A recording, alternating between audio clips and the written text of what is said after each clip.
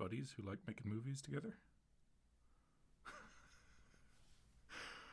Welcome back to Box Office Bylines, a podcast about movies, about journalism, from Ace in the Hole to Zodiac and Almost Famous to Whiskey Tango Foxtrot.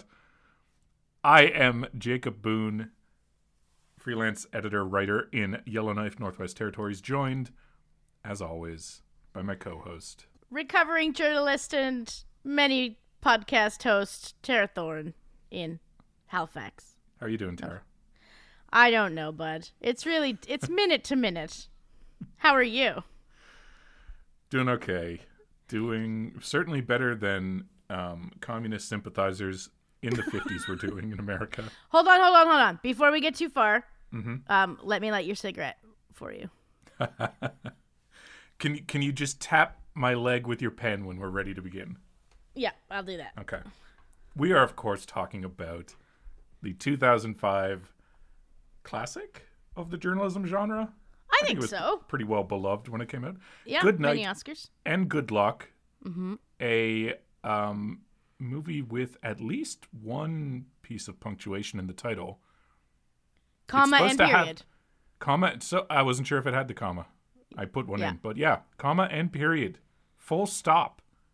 And you know what Movie else? title. Right before, so we planned this weeks ago, but right before I came over here, The Office was on my TV, and the one where Michael thinks he's going to get the job was on, and he says good night and good luck. He says it wrong.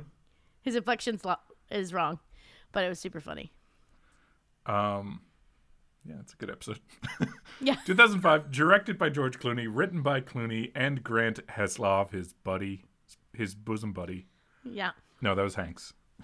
Starring Clooney, as well as David Strathairn, Patricia Clarkson, Jeff Daniels, Iron Man himself, Robert Downey Jr., and Frank Langella. Patricia Clarkson, the only woman of note, even though Alex Borstein is in this. Mm-hmm. A very funny person. You probably know her. You definitely know her as Lois Griffin. You don't want to admit it, but you probably know her This from is the royal you. You're not... Marvelous Mrs. Maisel. No, I know you know.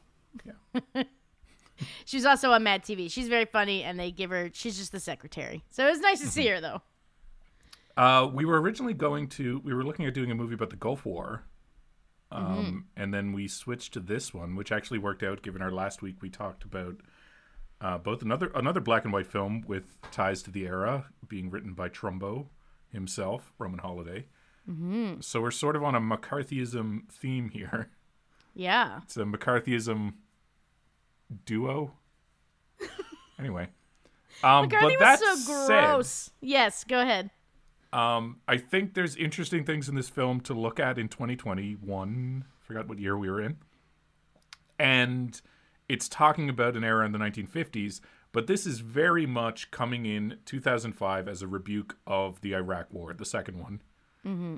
And that whole conservative movement in response to criticisms of anyone who is critical of post 9/11 military industrial policy. Clooney specifically said he was mad about being called a traitor for questioning the war. And right. So I think there's a few lenses to look at this film now. It's not just a historical document about the 50s, I think is what's important to keep in mind. Yeah. And something that we should also keep in mind is it is a 90-minute film, which they're very rare. They're my favorite runtime. And this is something with a ton of history that they could have drawn out. I think that was one of the main criticisms was this could be longer. Right, which is a weird thing to say, but it's true. They just sort of focused on this one little chunk of Edward R. Murrow kind of like actively going on television against this guy. And it's really a workplace. It's not a workplace comedy. It's a workplace drama where it's like Murrow, we don't know him. We don't know his life. We don't go home with him. We just see him at work, and it assumes you know who this is and what kind of influence he had on the media then, and it doesn't talk down to you. It's just sort of like you know who this is. You know what he's saying is going to be a huge deal. I think there's only 2 scenes outside of the office and the drinking hole bar they all go to. Mm-hmm. One with Robert Downey Jr. and Patricia Clarkson in their secret marriage apartment. Yeah. because it's illegal to be married to each other and work together. And then a sad shot where Ray Wise kills himself at home. But yeah, but here's the problem with both of those things. The framework, when this kind of framework, when it's like, this is somebody's memory, which is how they set up. Like, they set up, the framework is Murrow's getting an award in 1958. So he's like, harking back, telling the story of this time. So it's like, not directly, but kind of. But it's sort of like Gina Davis in A League of Their Own. Like, it's like this old lady stood there for 2 fucking hours remembering.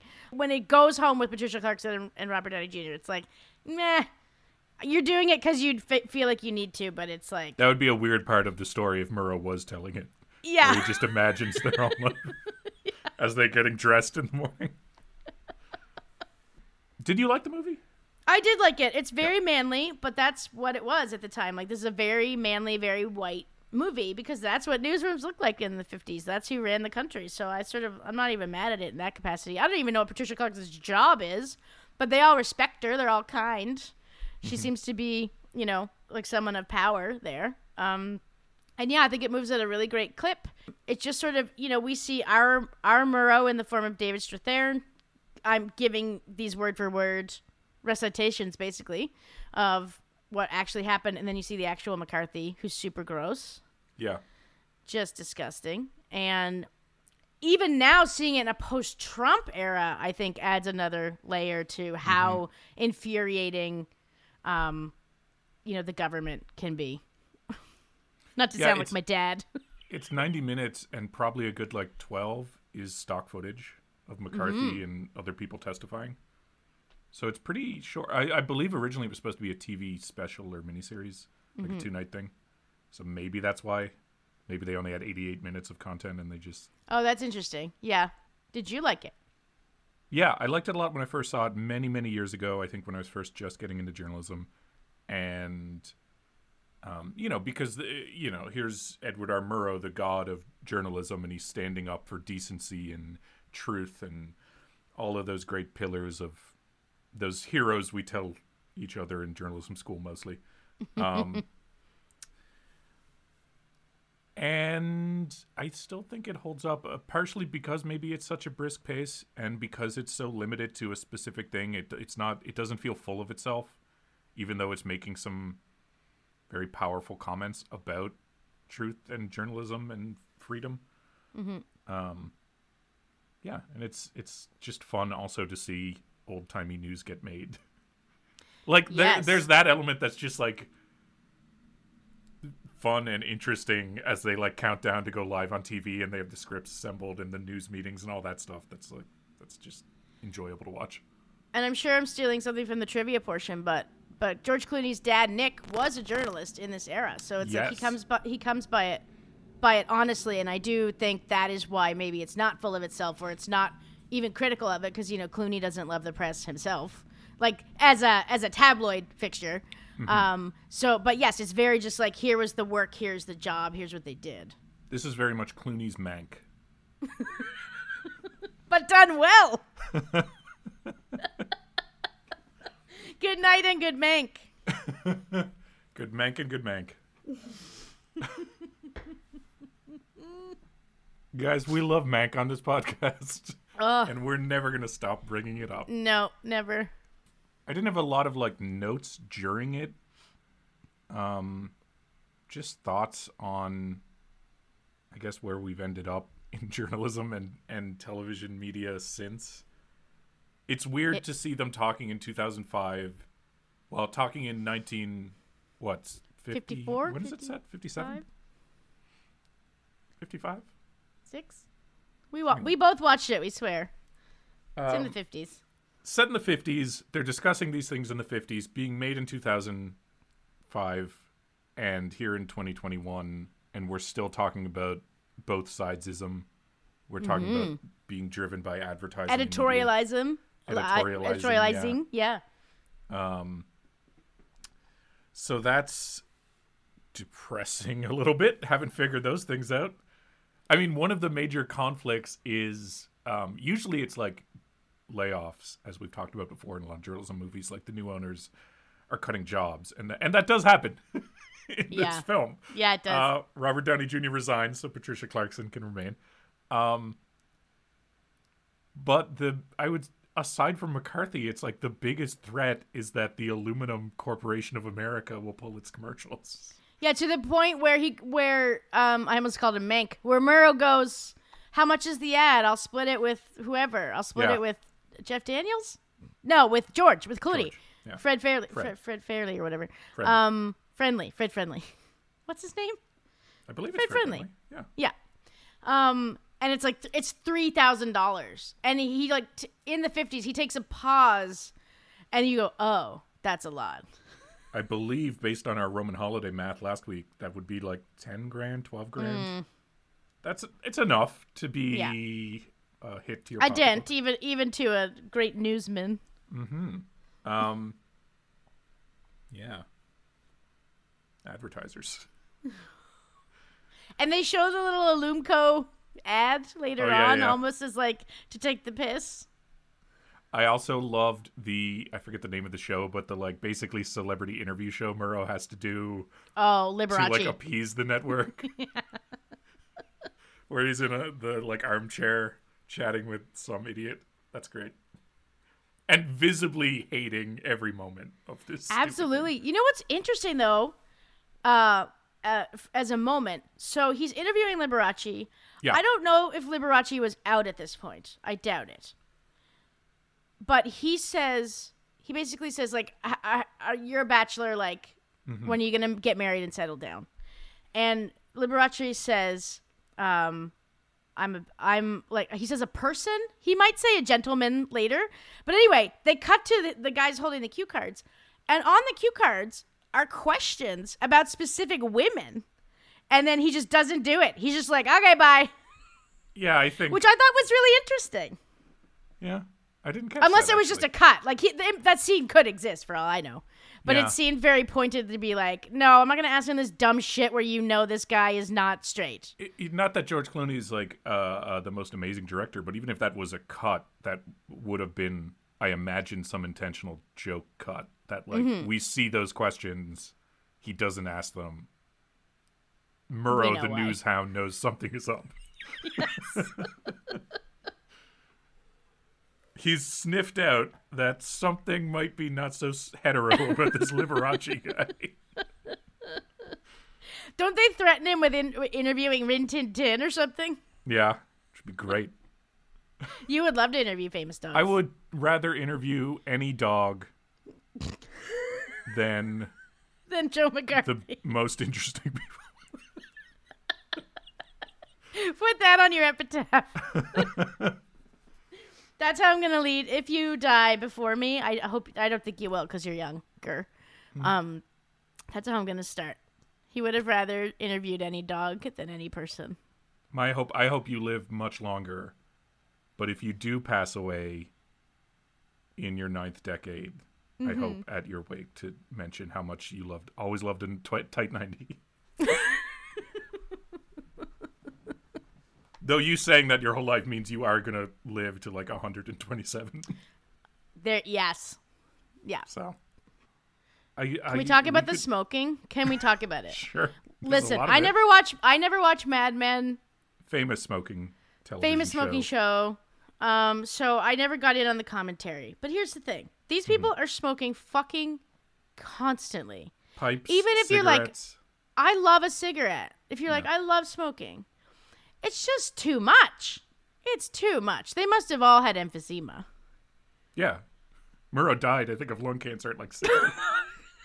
Like, of course he did. Everyone's smoking all the time. I guess they didn't eat. They just smoked. They just suck them back, man. Yeah. But imagine how disgusting that room smelled. I mean, I guess everyone smokes, so it was the normal smell. But if you transported right now back to the CBS newsroom. I believe the actors had to take breaks from the set because of the smoke. Oh, man. Even like the herbal cigarettes that most people use. I think some Mm-hmm. of them used real tobacco. I don't know why. Maybe it looks better on film. Or they were, like Affleck would have loved that if he was involved. I can't believe Kyle Chandler wasn't in this, by the way. Is that not a face that's missing from this era? Yeah. Bryan Cranston. Yeah. Who else? Who else should be in this? Alan Arkin. Yes.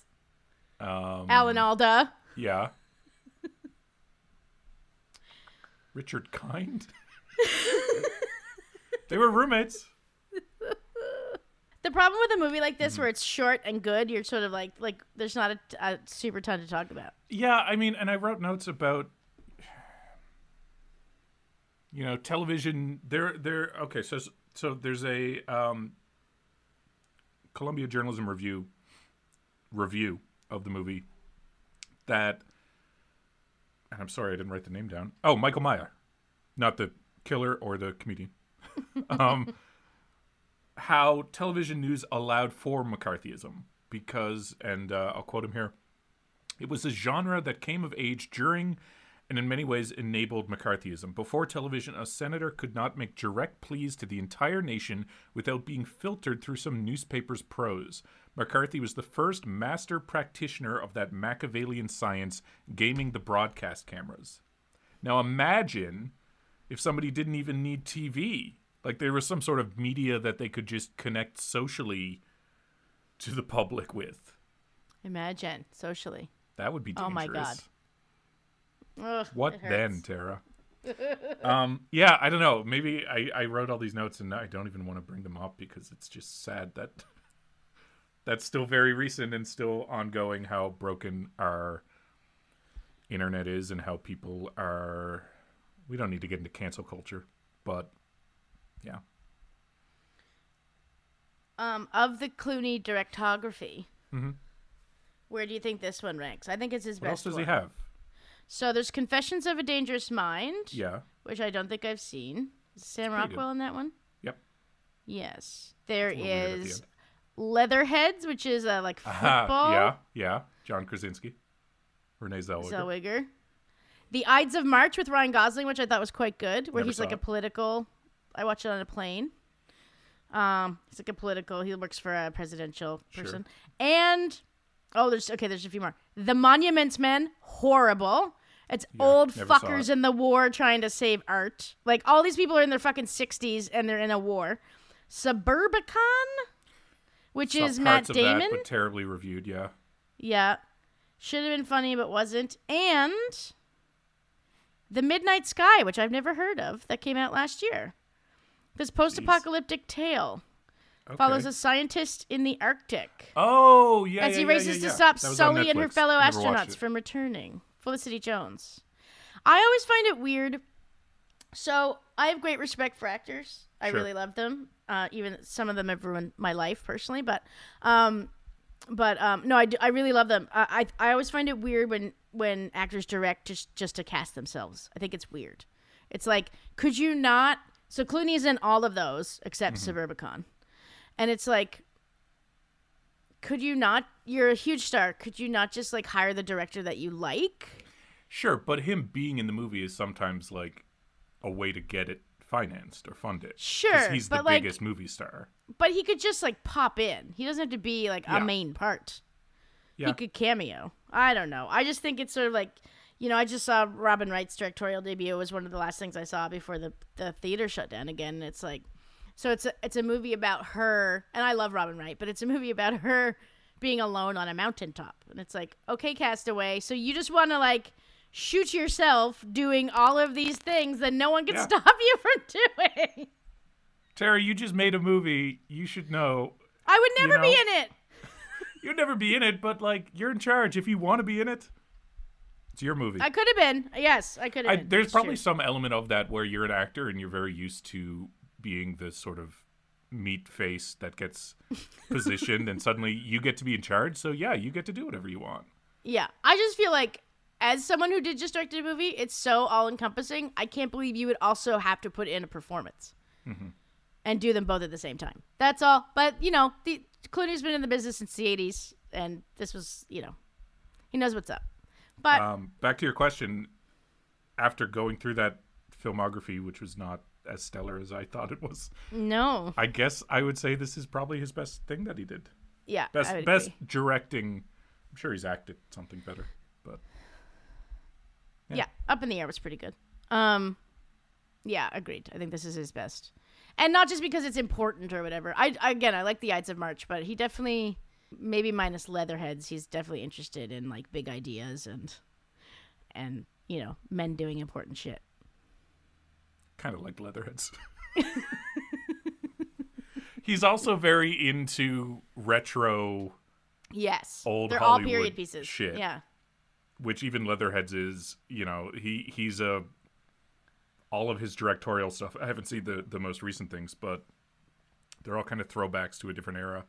well, and that's very expensive to do. That's also something you can do as George Clooney. You can be like, I want to make this wartime. I want to make this World War II movie, and they're like, okay. Like, I couldn't do that. Well, we should maybe get into Passion some trivia Dale, then about how this movie got made. But first, why don't we take a little break? A little break. Let's do it. For our sponsors who don't exist. We'll have a cigarette. We must not confuse dissent with disloyalty.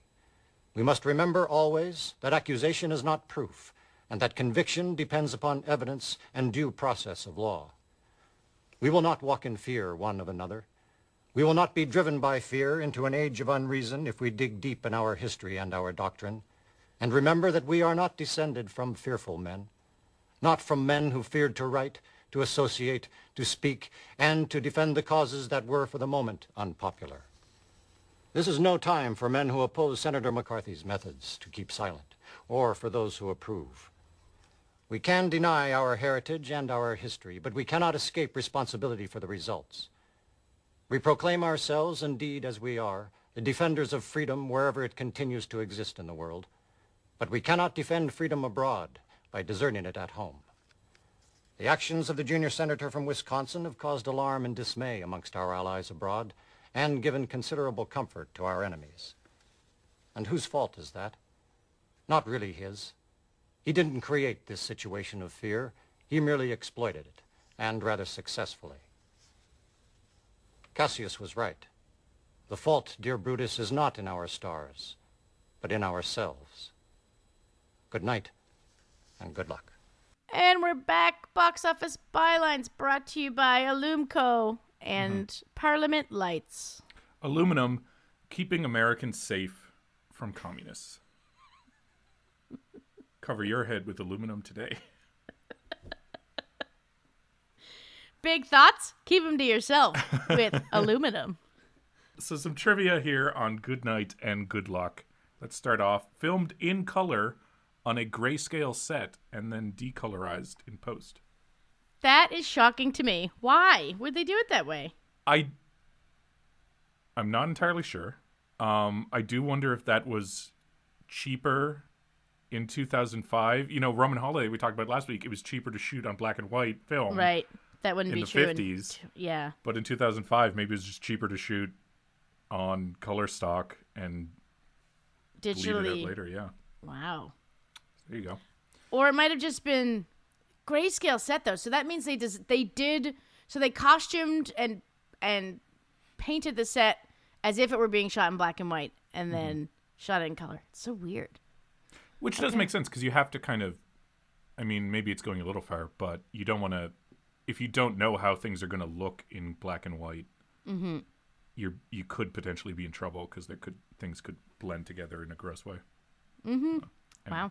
George Clooney, speaking of financing the movie, as we did before this break, was paid $1 each for writing, directing, and acting. Made a total of $3 working on this film, which cost $7.5 million to make due to an injury he received on the set of Syriana a few months earlier to his back, I believe.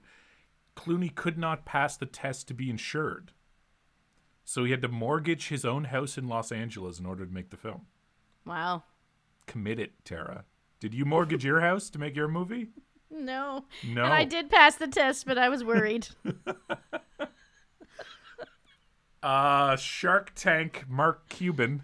Shark Tanks Mark Cuban and former eBay president Jeffrey Skull also invested money in the project as executive producers. Yep. The film ultimately grossed more than $54 million worldwide, so everybody got their money broke back. Even. Yeah. Clooney got his house back. He's not homeless. He's okay. He met Cool. Melania? Wait, what's her name? Iman? Uh-oh. No.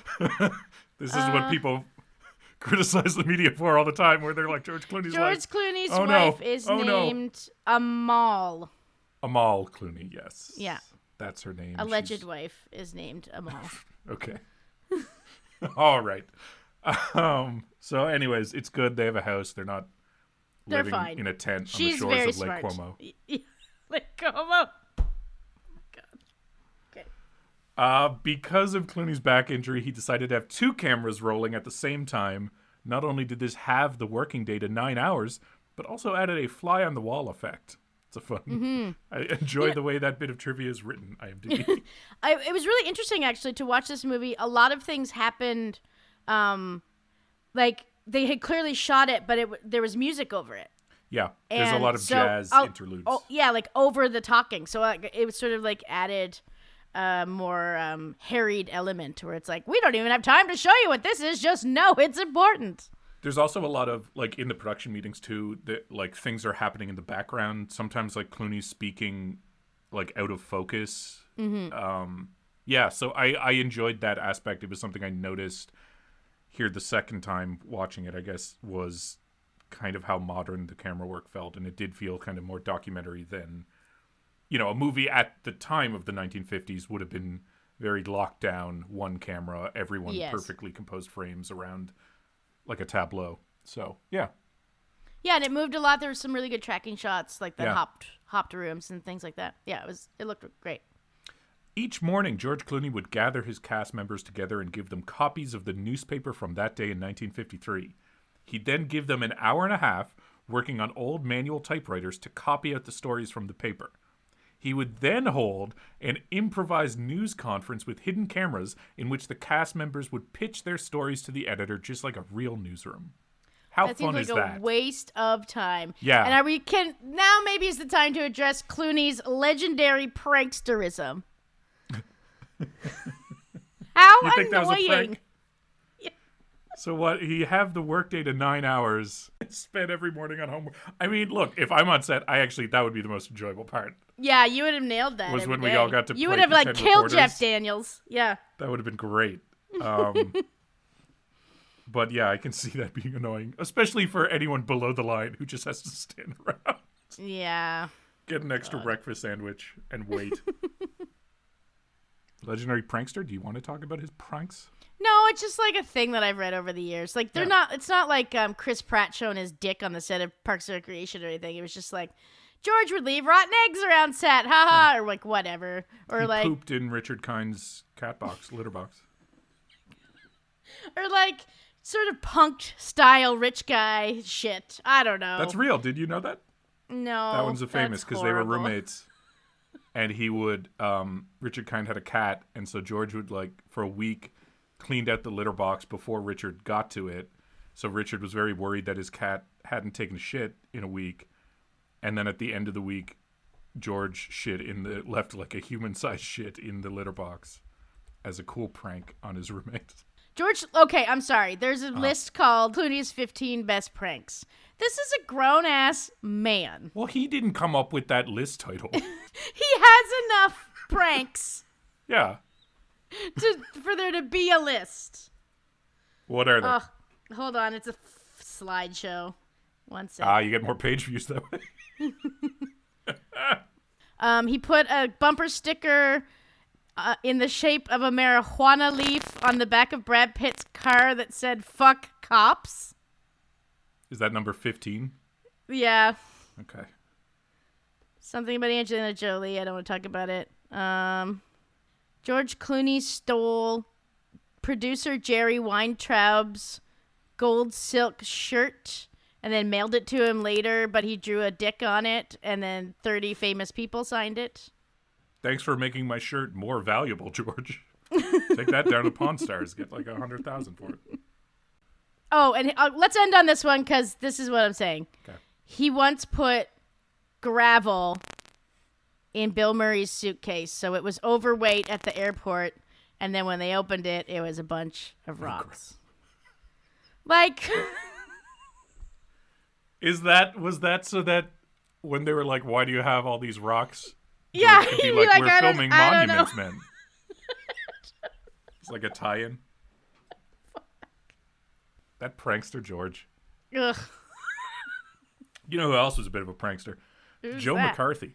Oh, yeah. And one complaint about this film from test audiences was their belief that the actor playing McCarthy was too over the top, not realizing the film used actual archive footage of McCarthy himself. That little bit of hair of his Yeah.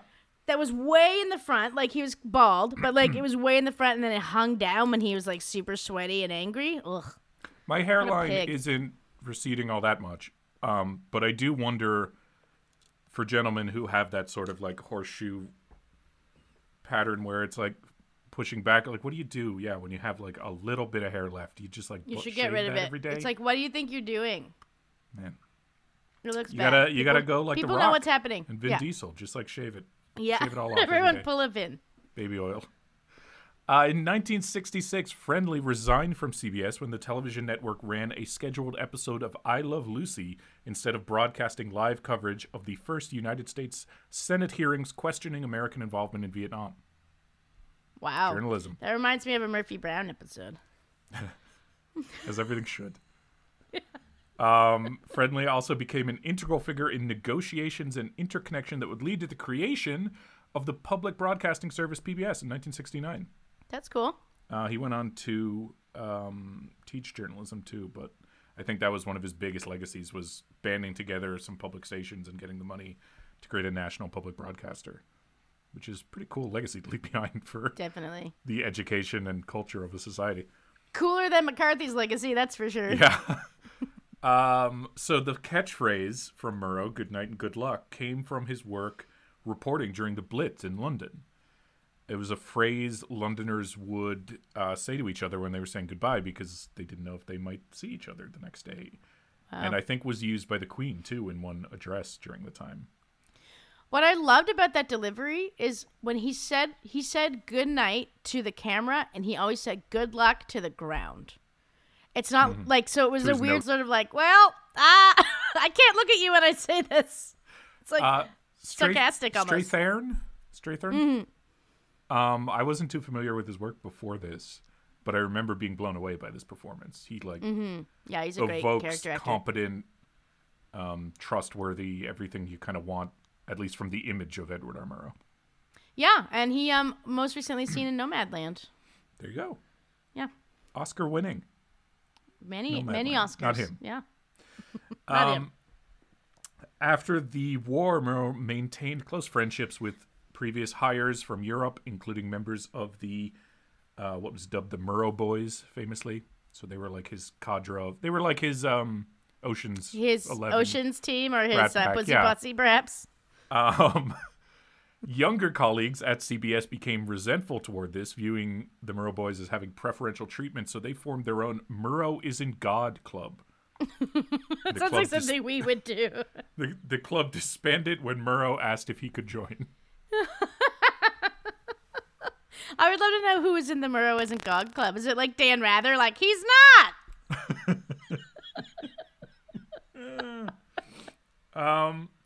See It Now ended entirely in the summer of 1958. After a clash in William Paley's office, Murrow had complained to Paley he could not continue doing the show if the network repeatedly provided, without consulting Murrow, equal time to subjects who felt wronged by the program. Yeah. And there's a line in this movie where Paley says that he doesn't want a constant stomach ache every time Murrow covers a controversial subject, which was something that Paley did say to him. Wow. So And he sort of says, like, he dismisses it fairly.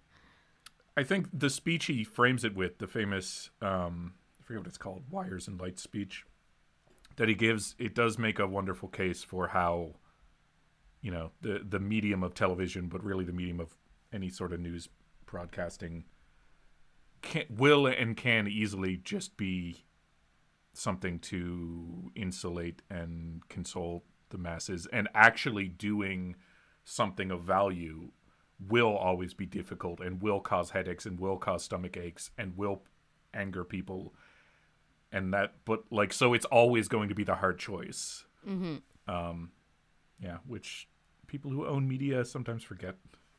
But They certainly do. okay, so the secret marriage in the movie, which was real, Joe and Shirley Wershba, Joe voluntarily quits to avoid being fired. In real life, he spent the next 6 years writing for the New York Post before returning to CBS when the policies regarding married coworkers changed. He was then one of the original producers for another hit news show, 60 Minutes, which debuted in 1968. And It's weird. Yes. in a nice note, the two, Joe and Shirley, remained married for 62 years until his death Oh, in 2011. so it was worth it. That's good. Yeah. It's weird that it's like that was a policy, like not having like fraternizing or whatever. Mm-hmm. But the marriage thing is weird. Like, does that not legitimize it? I'm not sure. I think it was like you can't date any colleagues. You can't be involved in any way romantically with your colleagues. I don't know. Right. I mean, he Like, did I don't say think it was married. just that. Like, it was like you can date but not get married. But I don't know why or where that came from. Mm-hmm. It does feel weirdly out of.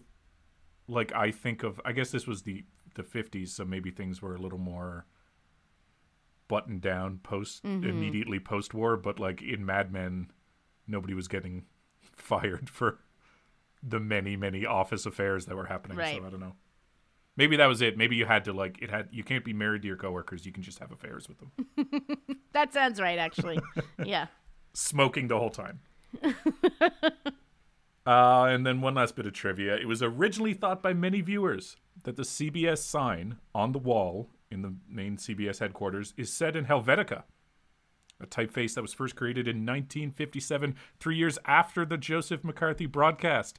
But a subsequent investigation by typographers established that the typeface actually is correct and is Accidans Grotesque.